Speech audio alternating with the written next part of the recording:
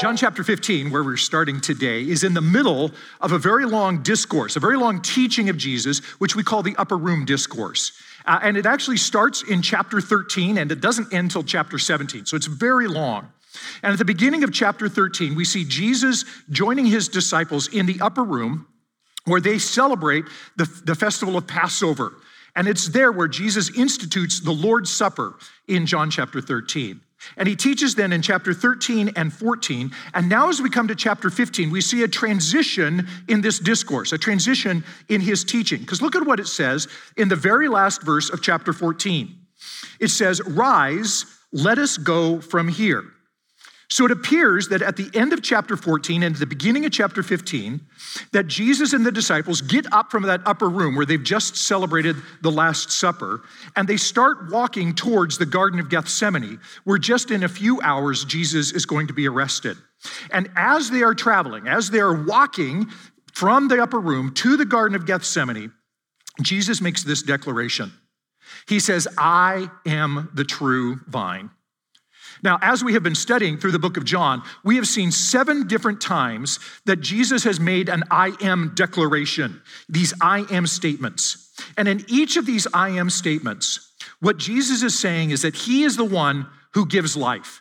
You see that in some of the other I am statements. He says, "I am the bread of life." He says, "I am the resurrection and the life. I am the way, the truth, and the life." And now in this final metaphor, Jesus says, "I am the vine." And in saying that I'm the vine, he is still saying I'm the one who gives life. Because a branch only receives life as long as it's plugged into the vine. As long as it's receiving the sap from the trunk of the tree, that is when the branches remain alive. You're only alive when you're connected to the vine. And so this morning, as we examine Jesus' metaphor of the vine, I want to approach it by breaking it down into 3 parts. First of all, we're going to examine the metaphor of the vine in verses 1 through 3. Secondly, we're going to examine what it means to be connected to the vine in verses 4 through 7. And then we're going to look at the benefits of being connected to the vine in verses 7 through 11. So examine the metaphor of the vine, 1 through 3, what it means to be connected to the vine, 4 through 7, and then the benefits of being connected to the vine, verses 7 through 11. And at the conclusion of this examination, we are going to learn that when we are connected to Jesus, the true vine, we will experience fruitful, meaningful, and joyful lives. When we are connected to Jesus, the true vine, we will live out fruitful, meaningful, and joyful lives. So let's start then by examining the metaphor of the vine in verses 1 through 3. In this metaphor, there are 3 elements that we see. First, we see God the Father is the vine dresser. Secondly, we see that Jesus is the true vine. And then third, we see that we are the branches. So let's start with Jesus, or God the Father as the vine dresser. Look again at verse 1. It says, "I am the true vine, and my Father is the vine dresser." Well, a vine dresser is just a fancy way of saying that he's a grape farmer. The Father is the one who's growing the vines. He's the farmer. And this description of God the Father as being a vine dresser or as being someone who plants vineyards is very common throughout the Old Testament. In fact, for example, in Isaiah chapter 5, Isaiah tells a parable. And in this parable, he describes a farmer who decides he wants to plant a vineyard. And so he goes and he erects a fence around the land where he wants to grow it. He plants the vineyard. He tills the fields. He trims back the vines. He builds a place for where they will smash the grapes and turn it into wine. And he's really excited about this vine. But then when the vines grow up, it says that those vines produce wild grapes. They don't produce the fruit that the vine dresser was expecting. And so this vine dresser tears out the vineyard because the vines didn't produce the fruit that he was hoping for. And then Isaiah tells us the meaning of the parable. And he says that God the Father is the vine dresser who planted that vineyard, and that it is Israel who is the vine. And because of Israel's injustice and Israel's unrighteousness, they did not produce the fruit that God expected. And so the Lord was going to rip out the vineyard from Israel. Look at what it says in Isaiah 5:7 at the conclusion of this parable. Isaiah says, "For the vineyard of the Lord of hosts is the house of Israel, and the men of Judah are his pleasant planting. And he looked for justice, but behold bloodshed, for righteousness, but behold an outcry." So Israel is the vine planted by the Lord, but that vine produced bad fruit. It produced not justice and righteousness, but it produced bloodshed. And so the Lord is tearing out now that vineyard. So now when we come to John chapter 15, Jesus is taking that illustration that comes from Isaiah, and he's saying that God the Father is still the vine dresser. But now, rather than Israel being the vine, who does he say the vine is? He says, I am the true vine.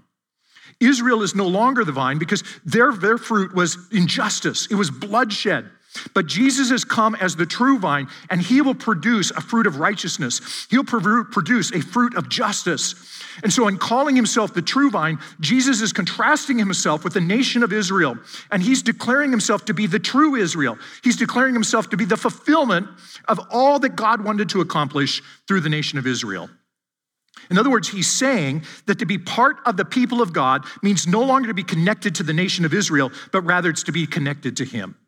That right relationship with God is not found in being a descendant of Abraham, but it's being found in being in relationship and being connected to him, the true vine. So God is the vine dresser, and Jesus, not Israel, but Jesus is the true vine, which brings us to the third element in this metaphor, which is the branches, and that's us.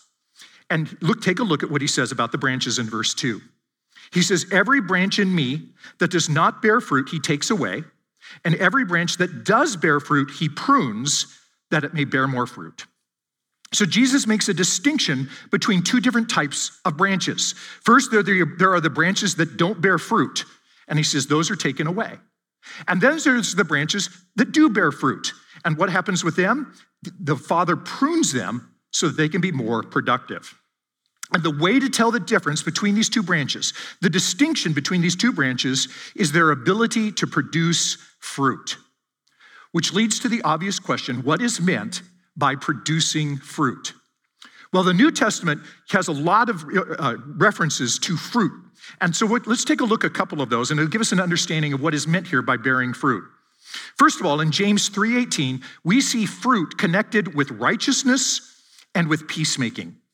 James 3:17 says, the wisdom from above is full of mercy and good fruits, and a harvest of righteousness is sown in peace by those who make peace.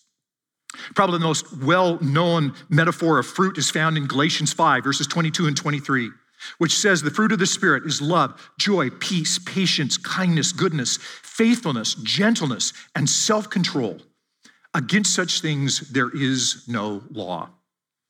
Now, sometimes I've heard people, when they're talking about the fruit of the Spirit in Galatians 5, what they think is happening here is they're saying that if I have the Holy Spirit within me, then he's going to cause me to experience love and joy and peace and kindness.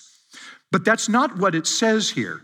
The fruit is not what we feel from what the Holy Spirit has done for us, but the fruit is actually what we do. It's our character being exhibited and lived out.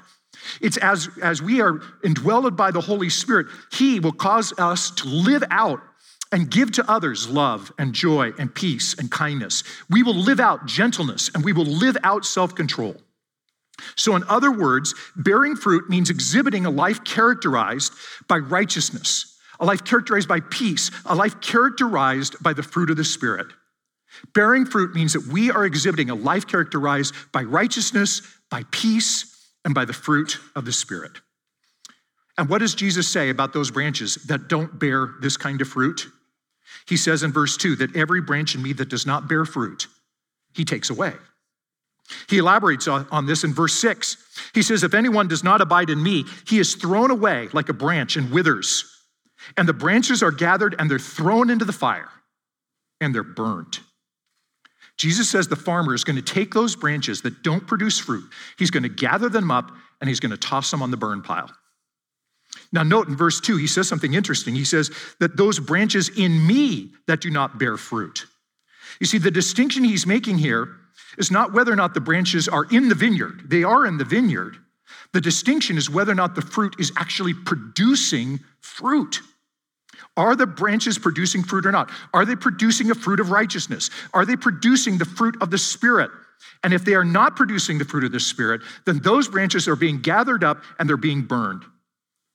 You see, it's not just enough to hang around Jesus.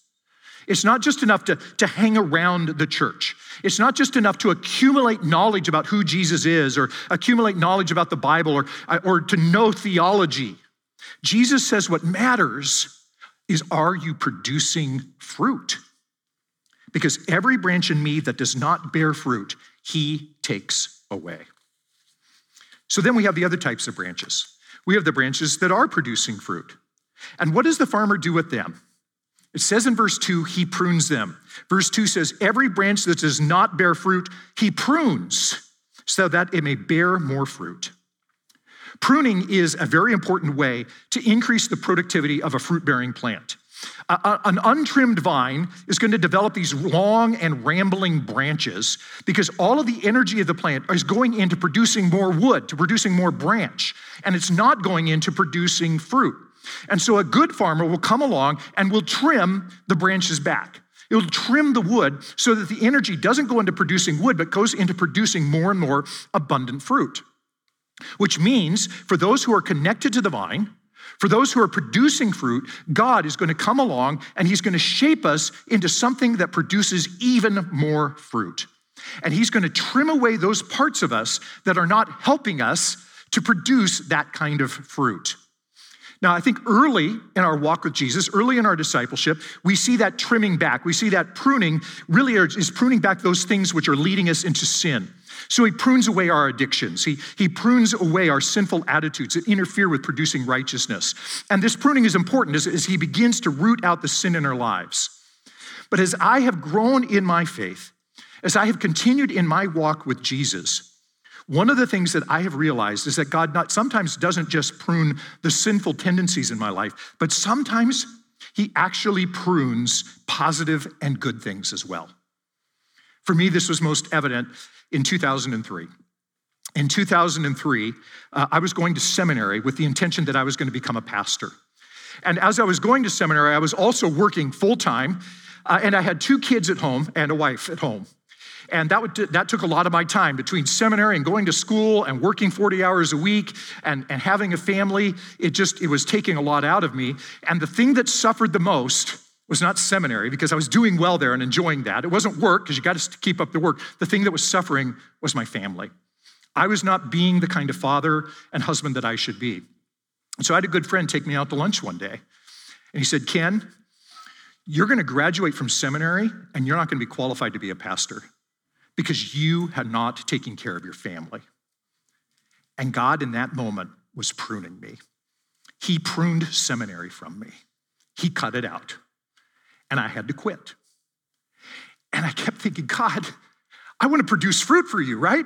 I mean, how much more productive can I be for you? How much more fruit can I be if I'm a pastor? Because then I can lead people to Christ. I can disciple people. I can teach people. That's going to produce so much fruit for you. But what I didn't realize is that producing fruit is not how many hours of service I put into God. Producing fruit isn't how many people I disciple or how many people I teach. The fruit is my character. The fruit is love and joy and peace and patience within me. And I was not allowing that to grow. I was growing wood, thinking that I was going to be this great pastor who taught a lot of people, and that was going to be fruit. And God had to cut that out of my life so that he could mold and develop my character.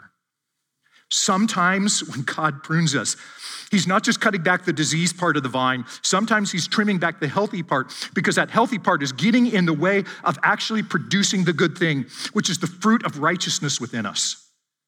And so God will sometimes bring painful circumstances into our life as part of that pruning process, because God is far more concerned about our character than he is about our comfort. Hebrews 12:11 says it this way: for the moment, all discipline seems painful rather than pleasant, but later it yields the peaceful fruit of righteousness to those who have been trained by it. If we are producing fruit, then God the Father is going to come along and he's going to prune us back so that we can produce even more.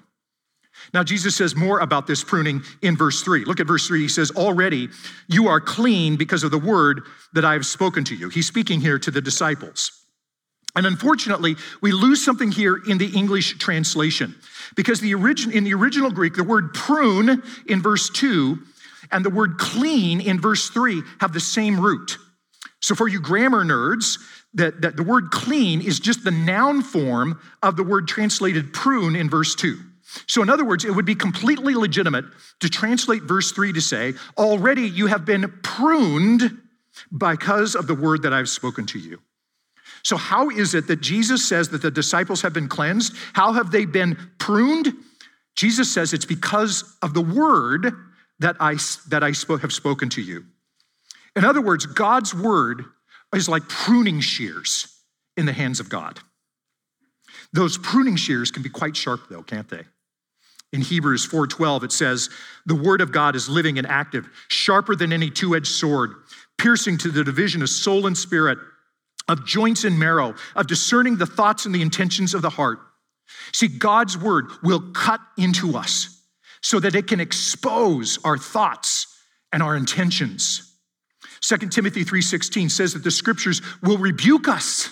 They will correct us so that we can be trained and disciplined in righteousness.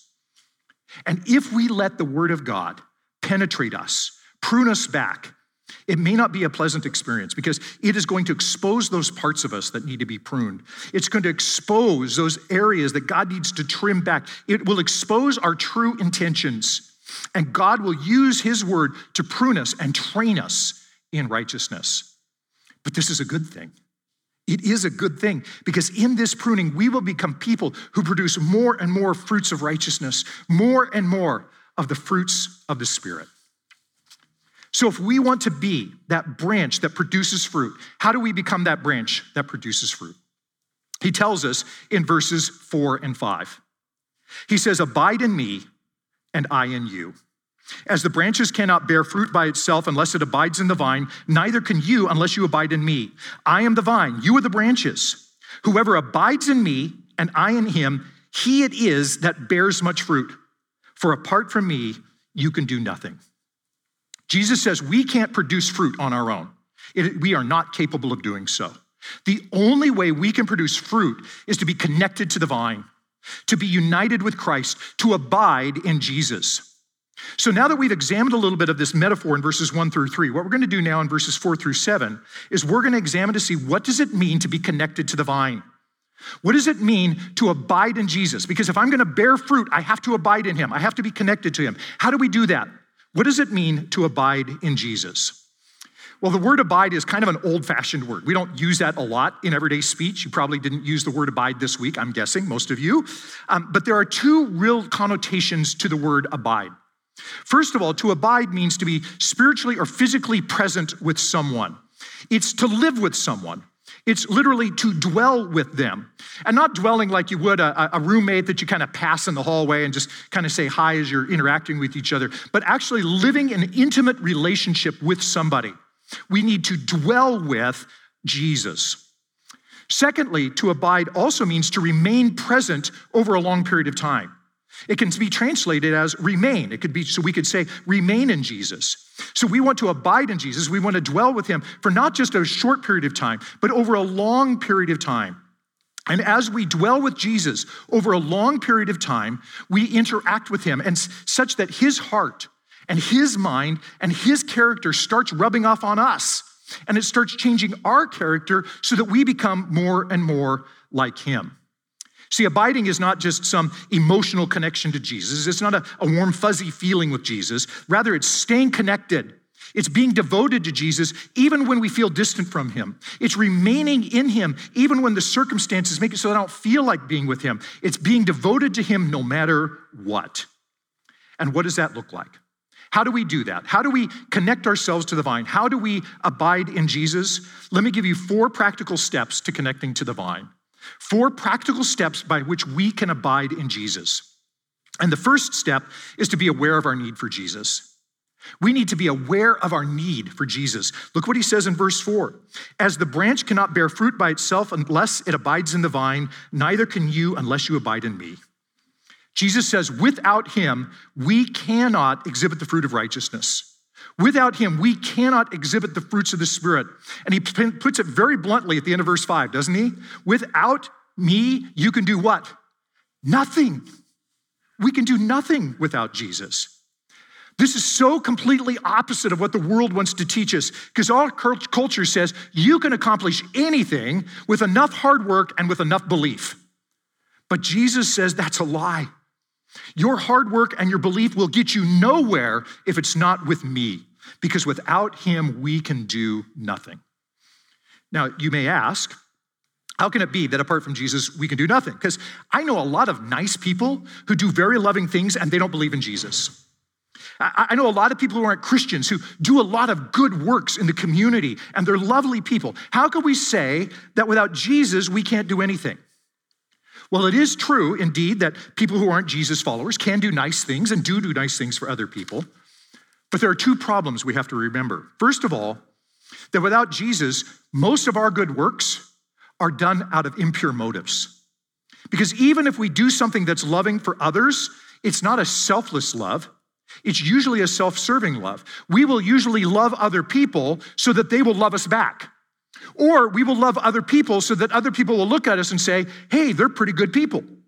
Or we will love other people just so that we can feel good about ourselves. And so even in our love for other people, it comes with impure motives, which is why the prophet Isaiah says in Isaiah 64:6 that all of our righteous acts are like filthy rags. The impurity of our motives create our righteous acts to be like filthy rags. Secondly, without Jesus, we can never do enough good works to overcome the sinful rebellion that we have against God.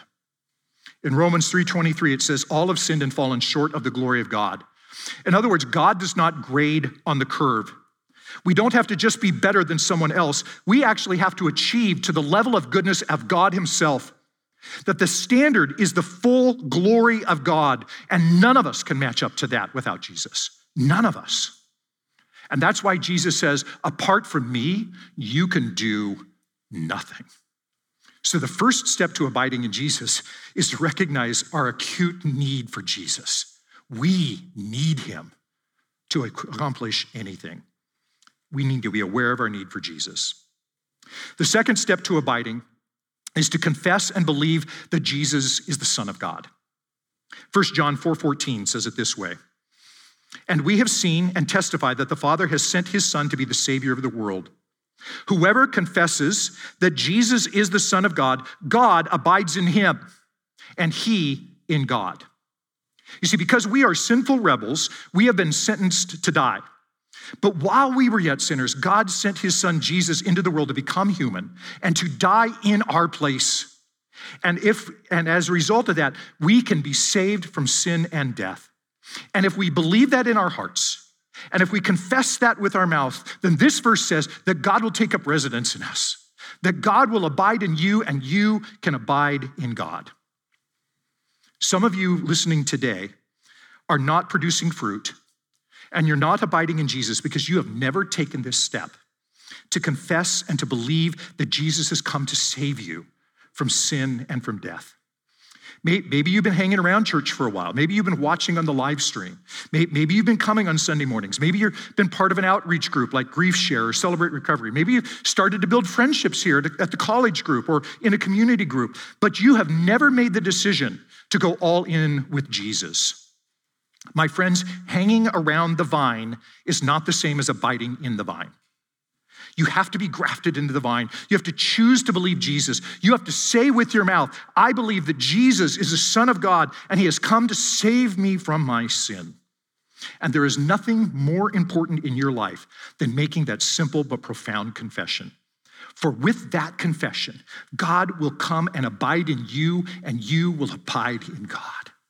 So the second step to abiding in Jesus is simply to confess and to believe in him.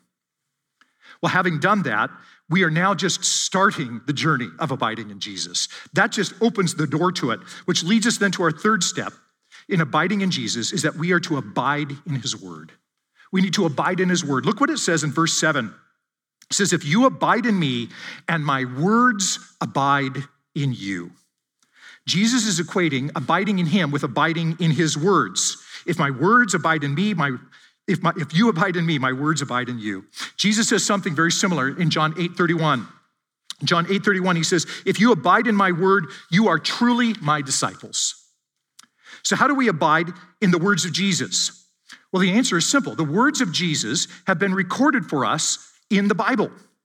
Jesus promised that the Holy Spirit would cause his followers to remember his words accurately. We saw this last week in John chapter 14, verse 25. John 14:25 says, "These things I've spoken to you while I am still with you. But the Helper, the Holy Spirit, whom the Father will send in my name, he will teach you all things and bring to your remembrance all that I've said to you." So Jesus' early followers, those who had walked with him, recorded for us the words of Jesus. And Jesus promises that the Holy Spirit would supernaturally enable them to remember exactly the words that Jesus said. And so now we can abide in Jesus' words by reading that record in our Bible. That is to say, we abide in the words of Jesus by reading our Bible, by studying our Bible, by memorizing it, by meditating on the Bible. You know, the key to any healthy relationship is communication. We know that. And if you are in a relationship with someone and they start text messaging you and you just stop responding to them, you just kind of ghost them, that relationship with that person that you've got is going to start deteriorating. Well, Jesus doesn't talk to us through text messaging. He talks to us through the Bible. And many of us are ignoring that message. We've gone months, we've gone weeks, we've gone maybe years without picking up and reading and studying God's word, which means we are not listening, we are not abiding with the word of God. And our relationship with Jesus will start to deteriorate if we do that. The third step to abiding in Jesus is to abide in his word. The fourth step to abiding in Jesus is to pray. It's to pray. Take a look at the last half of verse 7. He says, "If you abide in me and my words abide in you, ask whatever you wish and it will be done for you." See, those who abide in Jesus are being invited to pray to him, to ask him for whatever they wish, and Jesus will do it for you. I mean, that's a pretty big promise, right? Ask whatever you wish and Jesus will do it. But notice the interplay that Jesus has between his word and prayer, that abiding in his word and asking whatever we wish. Because remember, relationships take communication, and that has to be two-way communication. So Jesus talks to us through the word, and then we communicate back to Jesus through prayer. And that's why reading and praying must go together. It's how we communicate back and forth to God. It's how we abide with Jesus. It's how we have real relationship with him. Now, some people will pray very regularly. They're faithful prayers, but they don't really study the Bible very much. Maybe they'll read a verse or two, but most of their time is spent in prayer, and they don't really pay attention much to reading the word. And as a result, their prayers are not being shaped by the truth of God. This is like being in a relationship where you're doing all the talking and you're not letting the other person get a word in edgewise. So when that happens, you don't get to hear what the other person is thinking, what they believe or what they like or what they want. And that's what prayer without Bible reading is. It's us talking but not listening to hear and to be formed by who Jesus is. Now, there's other people who really love to study the Bible. They love to read it. They love to research it. They get into it. They read commentaries and Bible study books, and they love gathering facts about God and facts about theology and Bible study, but they never spend time talking to God. Or if they do, it's just a quick prayer. It's not a deep prayer with them. And that's like getting that text message from God, but never responding back. If we read the Bible without prayer, we're basically ghosting God, because he's talking to us, but we're not responding. And God wants to hear from us. He wants to bless us by answering our prayers. And that's why Bible reading and prayer have to go together. Abiding in Christ involves relationship, and that requires two-way communication. So abiding in Jesus is not just reading the Bible, but it's also responding back to him in prayer. So how do we abide in Jesus? First, we have to recognize that we need him. Secondly, we have to confess that he is our Savior. Third, we have to read our Bibles. And fourth, we have to be in prayer before Jesus. And that's what it means to be connected to the vine in verses 4-7. Finally, then, let's talk about the benefits of being connected to the vine in verses 7-11. And Jesus gives us 4 benefits of abiding in him. 4 benefits of abiding him. And the first benefit of abiding in Jesus is answered prayer. We already saw this in verse 7. He says, "If you abide in me and my words abide in you, ask whatever you wish, and it will be done for you." Jesus mentions this benefit of answered prayer 3 times in the Upper Room Discourse. He says it in chapter 14, John 14:14. If you ask me anything in my name, I will do it. In John 16:24, Jesus says, until now you have asked nothing in my name. Ask and you will receive that your joy may be full. Jesus says that if we abide in him, we can ask whatever we want and he will do it. So let me ask you, does Jesus really mean this? I mean, if I pray to Jesus that he would give me $1 million or that I would win the lottery, is he going to do that for me? Well, so far it hasn't worked for me. So if Jesus is saying all we have to do is ask, why are my prayers going unanswered? If our prayers are going unanswered, it's because our prayers have not been formed with hearts that are abiding in Jesus. When Jesus says our prayers are going to be answered, he's not promising to grant us every wish like he's some genie in a bottle and all I have to do is rub the lamp and he'll immediately give me whatever I want. Rather, the more we abide with Jesus, the more our hearts become aligned with him and he begins to change our affections. He begins to change our desires. He begins to change our wishes so that when we start praying for whatever we wish, that wish has been informed and molded by his word.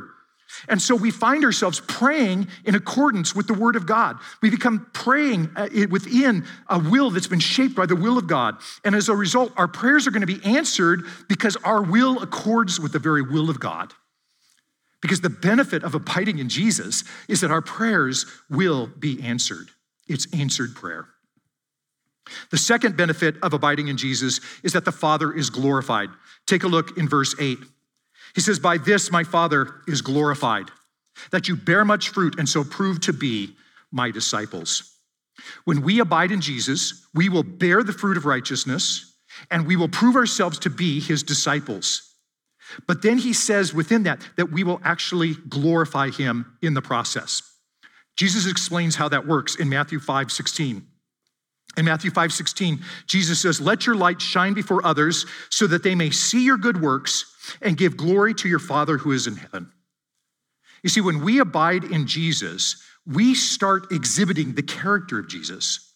We start becoming more loving. We start becoming more peaceful. We start becoming more self-controlled. And you know what? That stands out to people. We're going to look different than the people around us. And when they see how our character has changed because we're abiding in Jesus, the only explanation they will have is to ascribe it to the work of God. Do you hear how remarkable that is? When we abide in Jesus, the Father's not glorified by us, but the Father is glorified by other people who see our character being developed by abiding in him, so that people around us will glorify God because they'll say, there is no way that guy could be that way unless it was a work of God. One of our core values as a church is that we would glorify God. And that means a whole lot more than just coming together on a Sunday morning and singing some songs together. It means allowing our lives to be changed to the point where people around us will see the difference that Jesus is making in us, and they will glorify God because they see what abiding in Christ has done to us. So the benefit of abiding in Jesus is that the Father is glorified. The third benefit of abiding in Jesus is that we will love one another. Take a look at verses 9 and 10. It says, as the Father has loved me, so I have loved you. Abide in my love. If you keep my commandments, you will abide in my love, just as I have kept my Father's commandments and abide in his love. In these two verses, Jesus is making a strong connection between keeping his commandments and love. And that's because Jesus' number one commandment is to love one another. If we skip down to verse 12, John 15:12 says, this is my commandment, that you love one another as I have loved you. Now, Pastor Steve will cover chapter 12 next week, so I don't want to steal his thunder here. I don't want to elaborate on it, but this doesn't really take a lot of elaboration. Jesus' commandment is very simple. We love one another. So let's retrace the argument with that in mind. Jesus says that the Father has loved him. And so he has abided, he has dwelled in that love. And because he dwells in the love of the Father, it becomes very natural and normal for him to pass on that love to his disciples. And now that his disciples have experienced the love of Jesus, if they abide in Jesus' love, it should be very normal and natural for them to love one another. In other words, our love for one another comes from the love of Jesus, and the love of Jesus comes from the love of the Father. So to keep his commandment to love one another, we don't need to just drum up some feelings of love for each other. Instead, what we need to do is we need to abide. We need to dwell. We need to remain connected to the love that Jesus has for us. And sometimes people will get this backwards. They say, well, if I want Jesus to love me, then I have to earn his love by loving others, by keeping his commandments. Because Jesus won't love me unless I keep his commandments. Jesus won't love me unless I prove myself to be loving. But that's not it at all. See, loving other people doesn't cause Jesus to love us. Rather, Jesus' love for us causes us to love other people. And so if we are struggling to love others, the answer isn't to just try harder, to try to come up with some loving feelings for people we are struggling to love. Rather, it's to abide deeper in the love that Jesus has for us. The answer is to abide in him more and more, because loving others is a result of abiding. It's not the cause. The benefit of abiding in Jesus is that we will love one another. Finally, then, a fourth and final benefit to abiding in Jesus is that we will have joy. We will have joy. Take a look at verse 11. These things I have spoken to you that my joy may be in you, and that your joy may be full. The end result of abiding in Jesus, of abiding in his love, of abiding in his word, is that we will find joy. And not just a little joy here, because what does Jesus says? That your joy may be full. It's the fullness of joy. I think there's a lot of us who lack joy because we treat joy as if it's transactional. We expect that if we do the things that we're supposed to do, then Jesus is going to arrange circumstances such that my life can finally now be joyful. But joy that comes from abiding is not transactional. Joy that comes from abiding is relational. It's not, if I do all the right things, Jesus is going to arrange my circumstances so finally I can have joy. Rather, the joy comes with my relationship in Jesus. It's in my relationship with Jesus. And that relationship continues through good times and through hard times, through the tough times and through the easy times, so that my joy is constant because my abiding relationship with him is constant, regardless of circumstances. And so our joy is not found as a result of our circumstances. Our joy is found in our relationship with Jesus. Our joy comes from abiding in him and in his word and in his love. Because the benefit of abiding in Jesus is that we will be joyful. People, when we are connected to Jesus, the true vine, we will experience fruitful, meaningful, and joyful lives. So my question for you today is, are you experiencing fruitful, meaningful, and joyful lives? Do you feel like you're growing and producing more and more? Do you feel like you know what your purpose and your meaning is? Do you feel like a deep, abiding joy regardless of your circumstances? Or would you say that you feel more like a cut-off branch that's withering and dying? Do you feel like your prayers are going unanswered? Do you feel like your desires and your wishes are going unfulfilled? Are you feeling that your life has no growth, no joy, and that you feel you have no purpose except to be gathered up and thrown on a burn pile? If that's you this morning, can I encourage you that your life does not have to be that way? Jesus is inviting you to abide in him, to connect to him, to live with him, to dwell with him, to remain in him. And when we abide in him, that means we recognize that we can't do it on our own, that without him we can do nothing. Abiding in him means that we believe that he is the Son of God who's come to take away our sins. Abiding in him means that we're going to spend time reading his word, studying it, meditating on it. Abiding in him means praying to him, sharing with him our deepest hopes and our honest expression of who we are. And when we abide in Jesus, when we abide in his word, when we abide in his love, it changes us. Abiding in Jesus shapes our affections, it shapes our desires, it shapes our hope, and it shapes our heart. And as a result of that, it will show up in our character. It will show up in our attitudes. It will show up in our behaviors. And we will start living out the fruit of the Spirit: love and joy and peace and patience and kindness and goodness, faithfulness, gentleness, and self-control. Because when we are connected to Jesus, the true vine, we will experience fruitful, meaningful, and joyful lives. Let's pray.